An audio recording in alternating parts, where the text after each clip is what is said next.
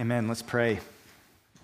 Lord, we have already offered to you this morning a prayer, a request, that you would speak to us through your word. And Lord, we sing that request, and I'm now praying that same request in faith because we believe what you have told us, that your word, as you send it forth, will not return to you void. It will bear fruit. It will accomplish all for which you send it to do. So, Heavenly Father, we come to you now with our Bibles open and with hearts that are hungry and expectant. And we pray that you would show us your glory, that you would exalt Christ, that you would speak to us so that we might be shaped and fashioned, conformed into the image of your Son, so that our faith would be deepened, our joy would be strengthened, so that our love for you might increase as we ponder and consider the incredible love in the gospel that you have shown to us. So, Father, I pray that you would now attend to the preaching of your word, that your Spirit would be at work in us for the sake of the glory of your name. Amen. Please open once again to Luke chapter 7. Our text this morning is Luke chapter 7.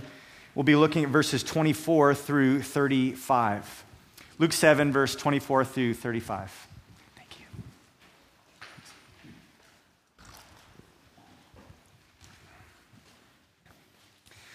The theme of Luke's book, this recounting of Jesus' life and ministry, is the good news of salvation for everyone in Jesus.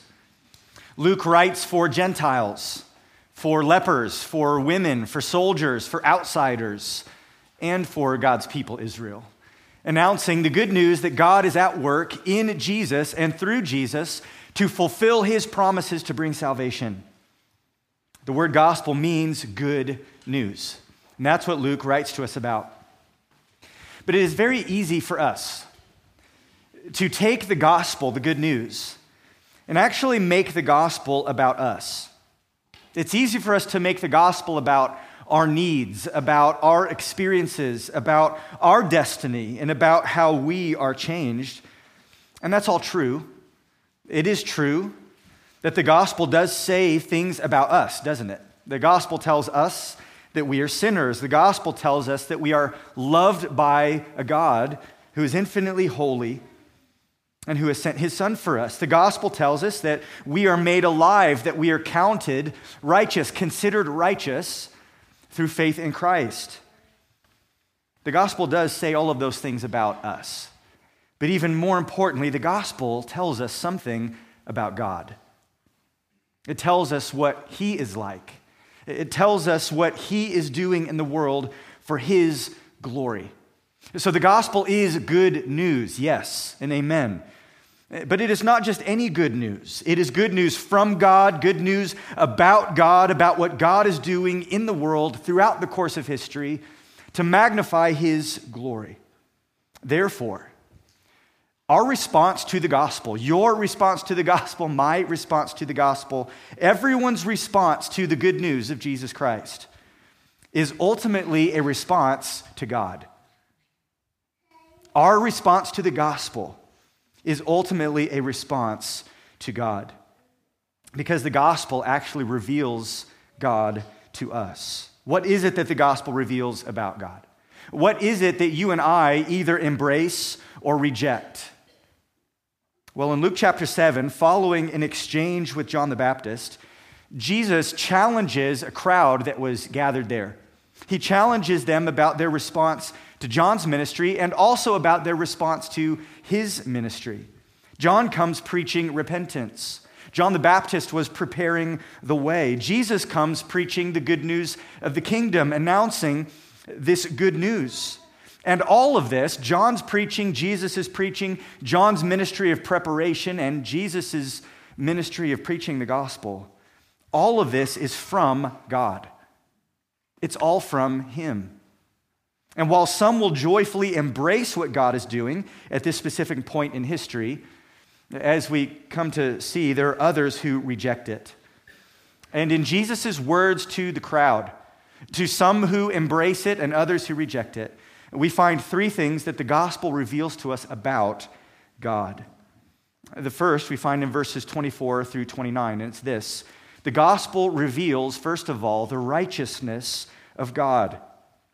The gospel reveals the righteousness of God. Follow along with me, starting in verse 24. When John's messengers had gone, Jesus began to speak to the crowds concerning John. What did you go out into the wilderness to see? A reed shaken by the wind? What then did you go out to see? A man dressed in soft clothing? Behold, those who are dressed in splendid clothing and live in luxury are in king's courts. What then did you go out to see? A prophet? Yes, I tell you, and more than a prophet. This is he of whom it is written, behold, I send my messenger before your face, who will prepare your way before you. I tell you, among those born of women, none is greater than John, yet the one who is least in the kingdom of God is greater than he.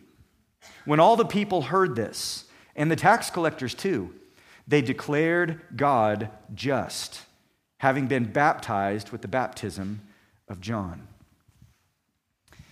Last week we saw how Jesus answered John's questions. John was in prison, and he sent word through two of his disciples to ask Jesus, are you the one to come, or should we wait for another? And lest we think that Jesus is rebuking John in any way, he turns to the crowd and actually calls their attention to John and to John's ministry. And as we'll see, I believe he's doing this not just to draw attention to John the man, but rather to call attention to John's ministry, to call attention to John's message, a ministry and a message that had been given to John by God. He asks this question 3 times to the crowd. What did you go out to see? 3 times. What is it that you went out into the wilderness to see? By asking these questions, Jesus is drawing them in. He's inviting reflection, inviting them to consider John. The first of these questions in verse 24, at the end of verse 24, what did you go out into the wilderness to see? A reed shaken by the wind? He asks, did you go out into the wilderness to see something fragile? Is that what got your attention? Did you go out into the wilderness to see a spineless, wishy-washy kind of a man who blows wherever the wind of culture and consensus takes him? Hardly. John was bold. John was firm. John was powerful in his preaching, unwavering in his convictions. And he spoke the truth to Herod, for example, at the cost of his own freedom. And ultimately, he would lose his life because of his stand for truth. He was not a reed blowing in the wind. And that's exactly why he captured the attention of the nation. That's what they went out to see.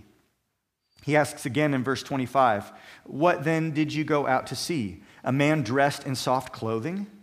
Behold, those who are dressed in splendid clothing and live in luxury are in king's courts.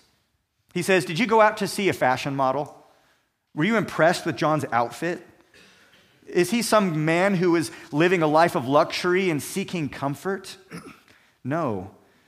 Jesus said, you can find those kind of people anywhere. They're in king's courts. They're in big houses. They're the wealthy who pander to those that are influential. They navigate the upper echelons of polite society by knowing who to talk to and which names to drop. And you can find them in king's courts. But John's not in the king's courts. John is out in the desert. John wears camel hair and leather belts, and he eats bugs, locusts in the wilderness, and wild honey. That's his diet.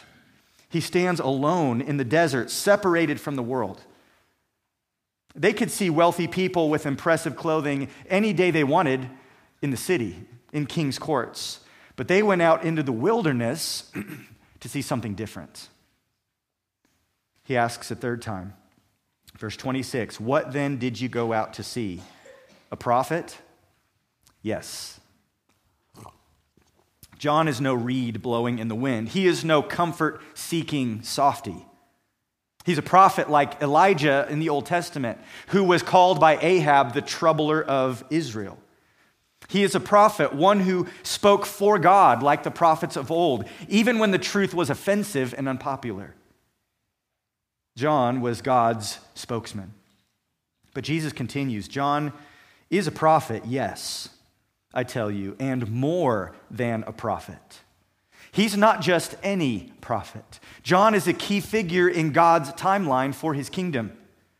He's the forerunner who prepares the way for the Messiah. And Jesus, at this point, quotes this well-known promise from Malachi chapter 3. You can see it there in verse 27. This is he, speaking of John, of whom it is written, behold, I send my messenger before your face, who will prepare your way before you. There were many prophets, but there's only one who prepared the way. There were many prophets that predicted Messiah would come, but there was only one prophet who announced, he's here. It's not just that he is coming, he has come. John is a key link, a bridge between the time of promise and the time of fulfillment. And he is, according to Jesus and according to Malachi, my messenger. He is God's man, sent by God to fulfill an important role in his unfolding plan of salvation. And then Jesus gives the highest of all accolades in verse 28. He says, I tell you, among those born of women, none is greater than John. The Pharisees may have scorned John. The scribes may have ignored him. Herod may have imprisoned him. But no one is greater than John. Now think about this for a moment. For some of these faithful Jews who had read their Old Testament, Jesus is saying that John is greater than Abraham, the father of the faith. That John is greater than Moses, who wrote our law, who met with God on the mountain.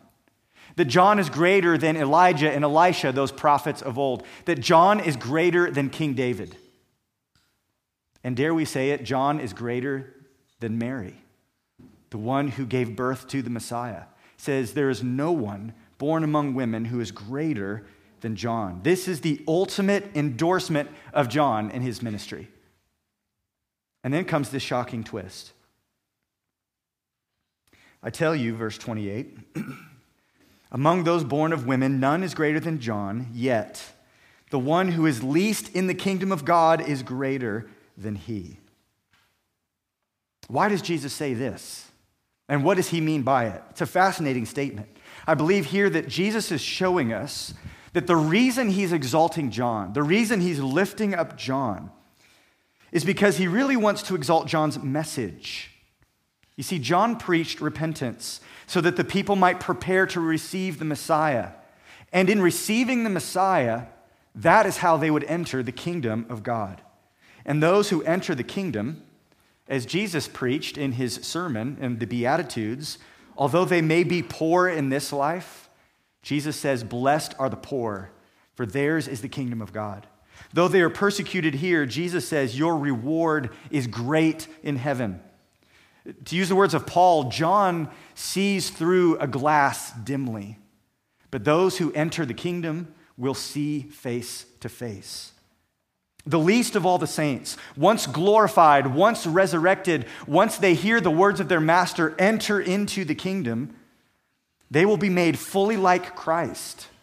And even the least of the saints in that moment will be greater than John ever was in his current state. 1 John chapter 3, verse 2 says, beloved, we are God's children now, and what we will be has not yet appeared. But we know that when he appears, we shall be like him, because we shall see him as he is. Have you ever thought about that? What will it be to be made fully like Jesus? We're God's children now, which is amazing. It's a grace, it's a blessing. But what we will be someday is hard to imagine.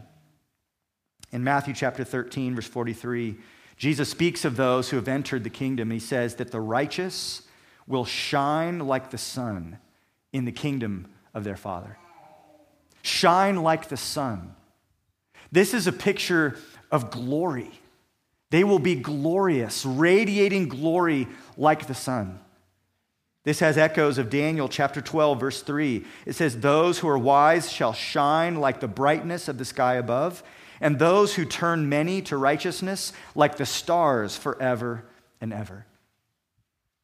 Jesus says that those who listen to John's message and by faith believe in John's Messiah, the one he's pointing to, that they will end up in their glorified state being far greater than John ever was.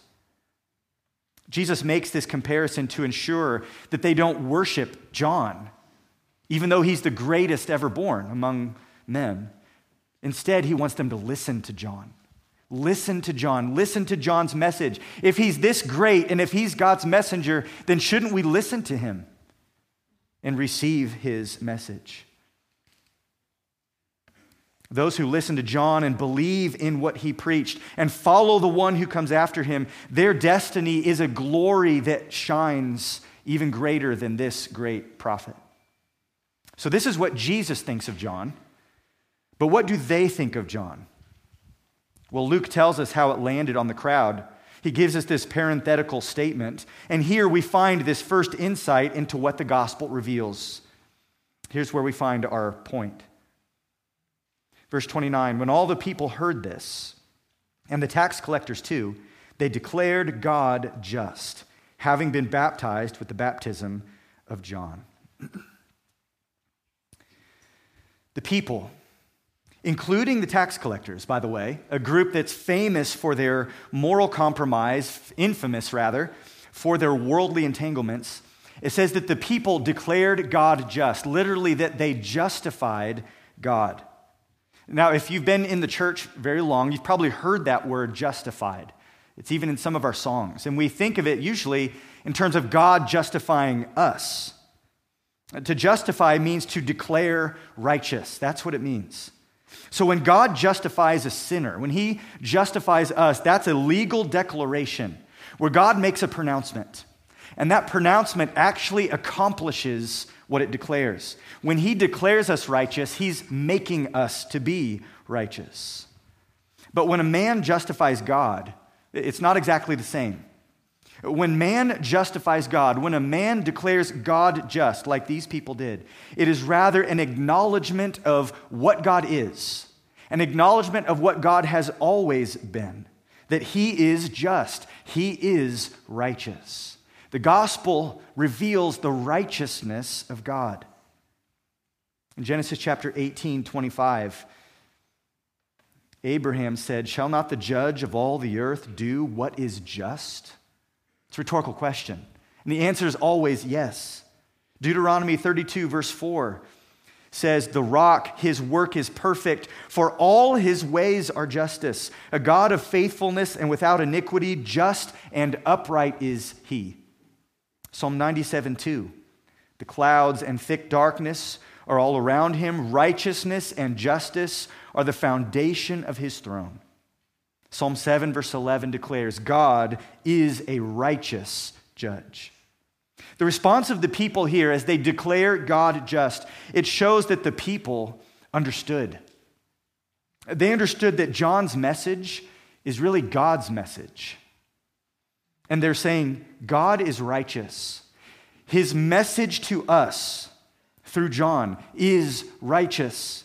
His judgment of us is righteous. His judgment that we are sinners and that we need to repent, that is a just judgment. The rebukes that John leveled towards us were deserved. We need to make ready for the coming of Messiah by dealing with our sins. John is right because God is righteous and just in his word to us. And this is what the baptism signified. Their baptism, it says that they had been baptized by John. That baptism was a public declaration that they are spiritual outsiders, that they're no better than Gentiles who need to convert to Judaism. They needed fresh entrance into the community of faith. They needed to repent and confess their need for God's mercy and grace. So the people who had been baptized, they heard John's message and they heard what Jesus said about John, and they said, "Amen. That's right. This is true. God is just. His judgment of us and his word to us is righteous." To declare God just, this is the opposite of making excuses for sin. This is the opposite of comparing ourselves to other people and justifying ourselves. This is the opposite of protesting God's requirements, complaining that it's unfair, complaining that God has set the bar too high, that his expectations for us to be holy, that's unrealistic, that's unreasonable. To declare God just is to humbly allow ourselves to be completely analyzed and assessed by God's perfect word, and then to humbly agree with God's diagnosis of who and what we are. To agree with his diagnosis of our failures, our sinfulness, and our need for repentance. John came preaching repentance, and the people declared God just. They justified him and said, we deserve it because we are sinful and we're not ready for the Messiah. And we need to get ready.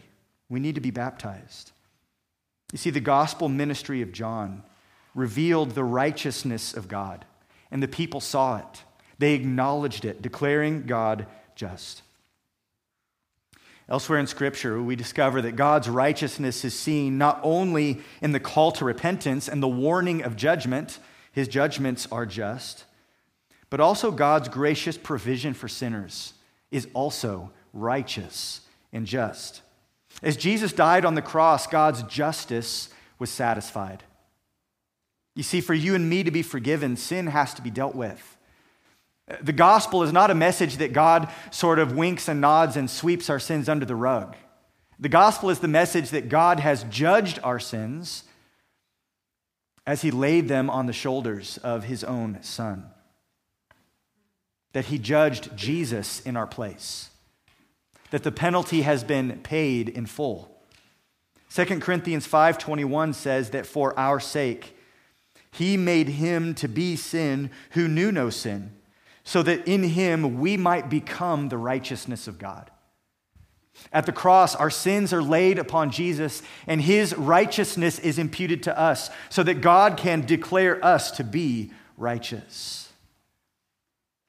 This is the only way for us to be reconciled to God. And the gospel message, the story of Jesus' death in our place, it magnifies the righteousness of God by simultaneously declaring the judgment of our sins, but also providing a way for us to be forgiven, to be made right with God.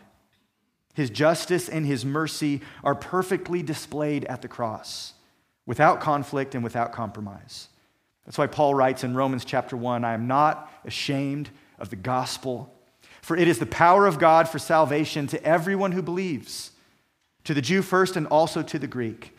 For in it, in the gospel, the righteousness of God is revealed from faith for faith.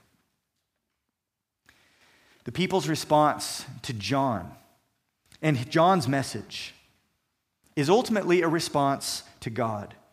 And the people gladly confess that God is just. The gospel reveals the righteousness of God.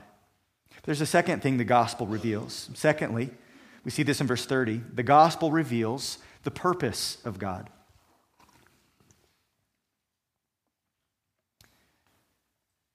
Verse 30 says, but the Pharisees and the lawyers rejected the purpose of God for themselves, not having been baptized by him.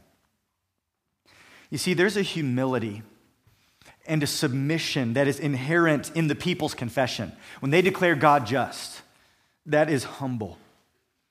And this humble kind of faith is absolutely necessary to enter the kingdom of God. But not everyone responds that way. The Pharisees and the lawyers, who are often called scribes elsewhere, they do not listen to John. They didn't respond to his call to repent. And they refused to be baptized by John. And in doing so, Luke says they are rejecting the purpose of God for themselves. What is God's purpose? Well, right here in this context, we see that John was sent by God to prepare the way. They refused to make themselves ready to receive the Messiah. He has sent Jesus, as we saw in Luke chapter 4, as Jesus quotes from Isaiah. He sent Jesus to bind up the brokenhearted, to proclaim liberty to the captives, and the opening of the prison to those who are bound, to proclaim the year of the Lord's favor.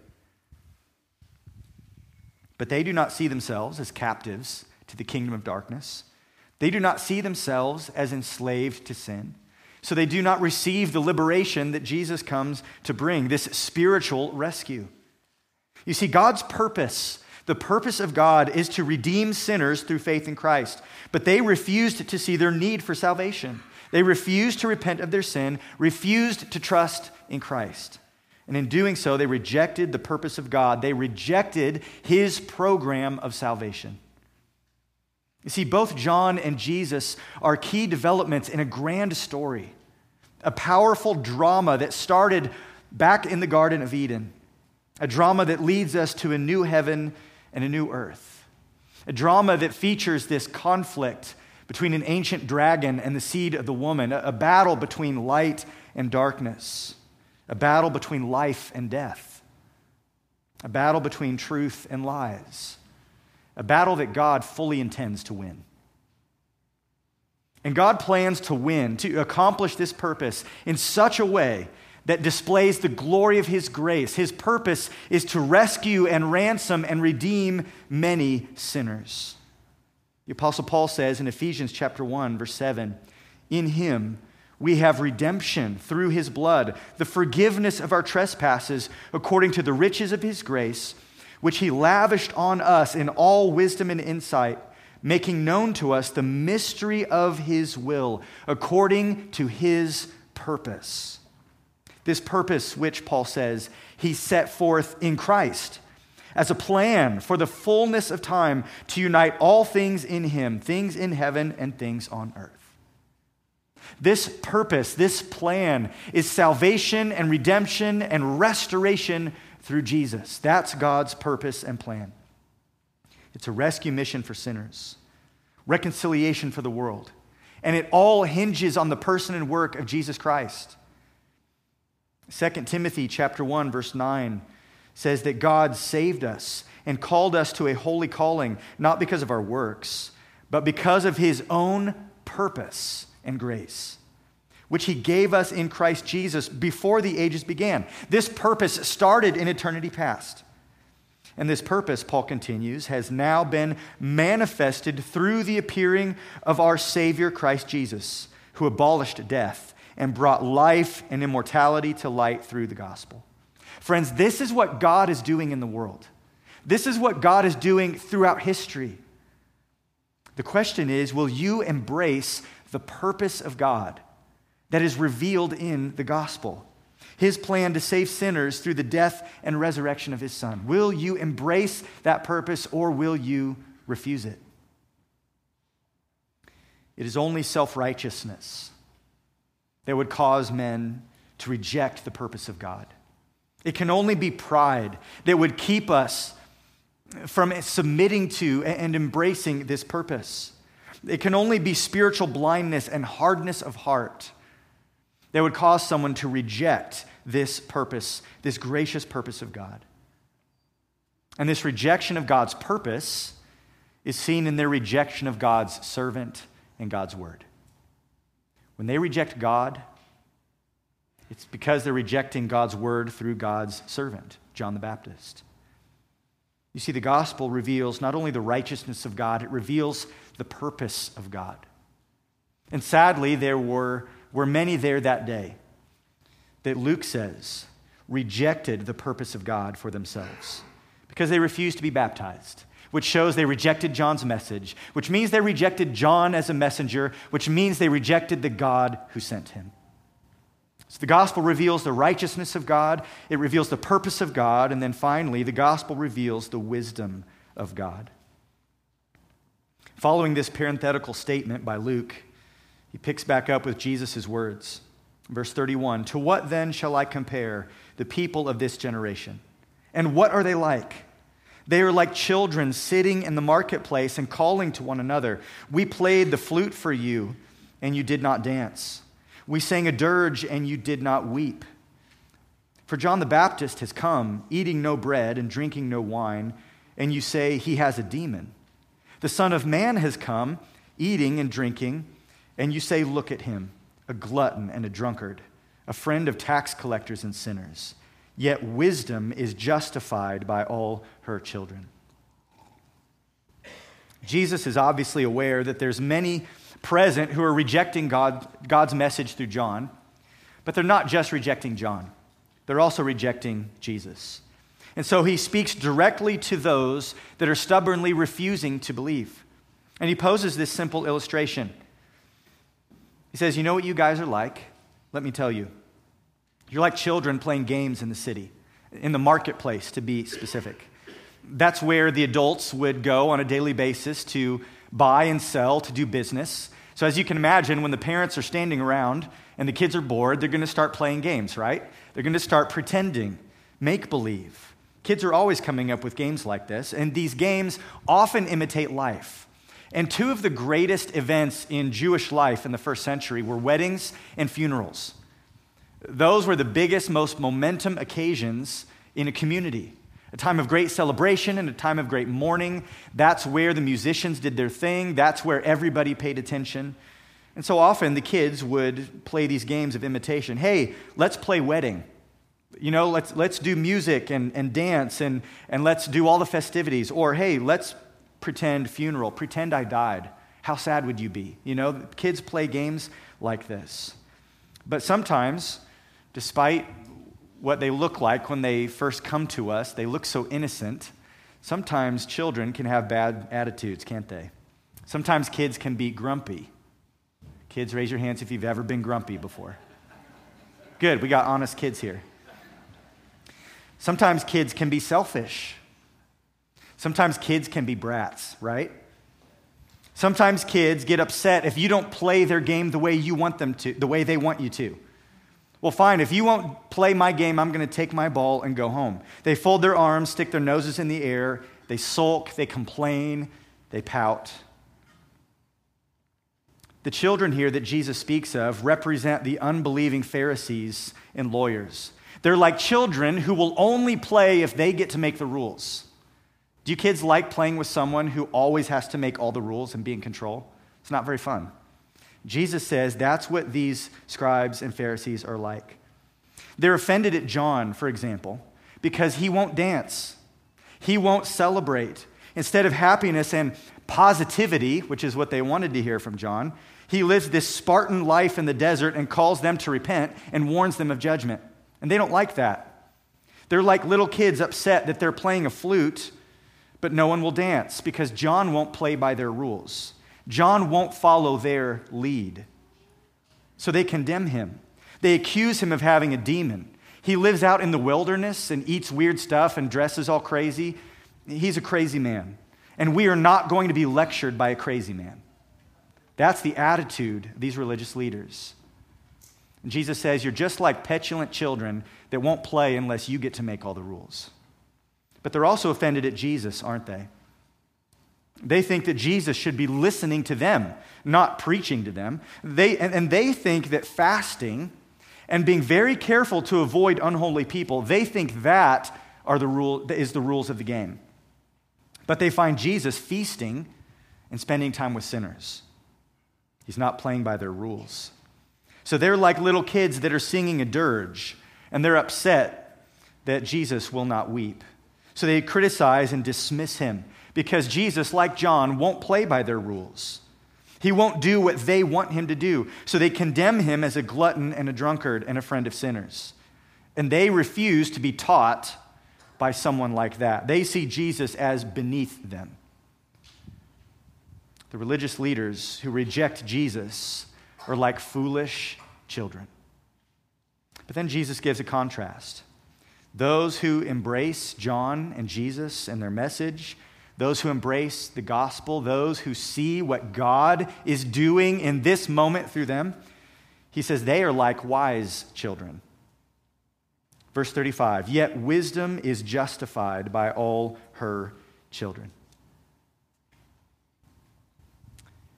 Jesus says those who submit to what God is doing through John and Jesus are like wise children who acknowledge that we aren't the ones who get to make the rules. We aren't the ones who tell God what he should do for us. We submit to him. We aren't in control of this game called life. God is. And the gospel reveals his wisdom, his solution, his diagnosis, his prescription, his power. And this is a wisdom that's to be received with humility and faith. To be children of wisdom is to honor and acknowledge the wisdom of God. You see, the wisdom, or the gospel rather, reveals the wisdom of God for those with eyes to see it. In fact, elsewhere in the New Testament, Scripture describes Jesus as the wisdom of God incarnate, wisdom personified. Listen to 1 Corinthians 1, verse 22. Paul writes that Jews demand signs and Greeks seek wisdom. That's the rules they want to play by. That's their expectations. Paul says, but we preach Christ crucified, a stumbling block to Jews and folly to Gentiles. But to those who are called, both Jews and Greeks, Christ, the power of God and the wisdom of God. Jesus is the wisdom of God. His work in the gospel reveals the wisdom of God. 1 Corinthians chapter 1, verse 30 says, because of him, because of God, you are in Christ Jesus, who became to us wisdom from God, righteousness and sanctification and redemption, so that as it is written, let the one who boasts boast in the Lord. It's God's wisdom that is personified in Jesus, magnified in the gospel. Colossians 2:3 says that in Christ are hidden all the treasures of wisdom and knowledge. I think this is perhaps an unexplored truth for many of us.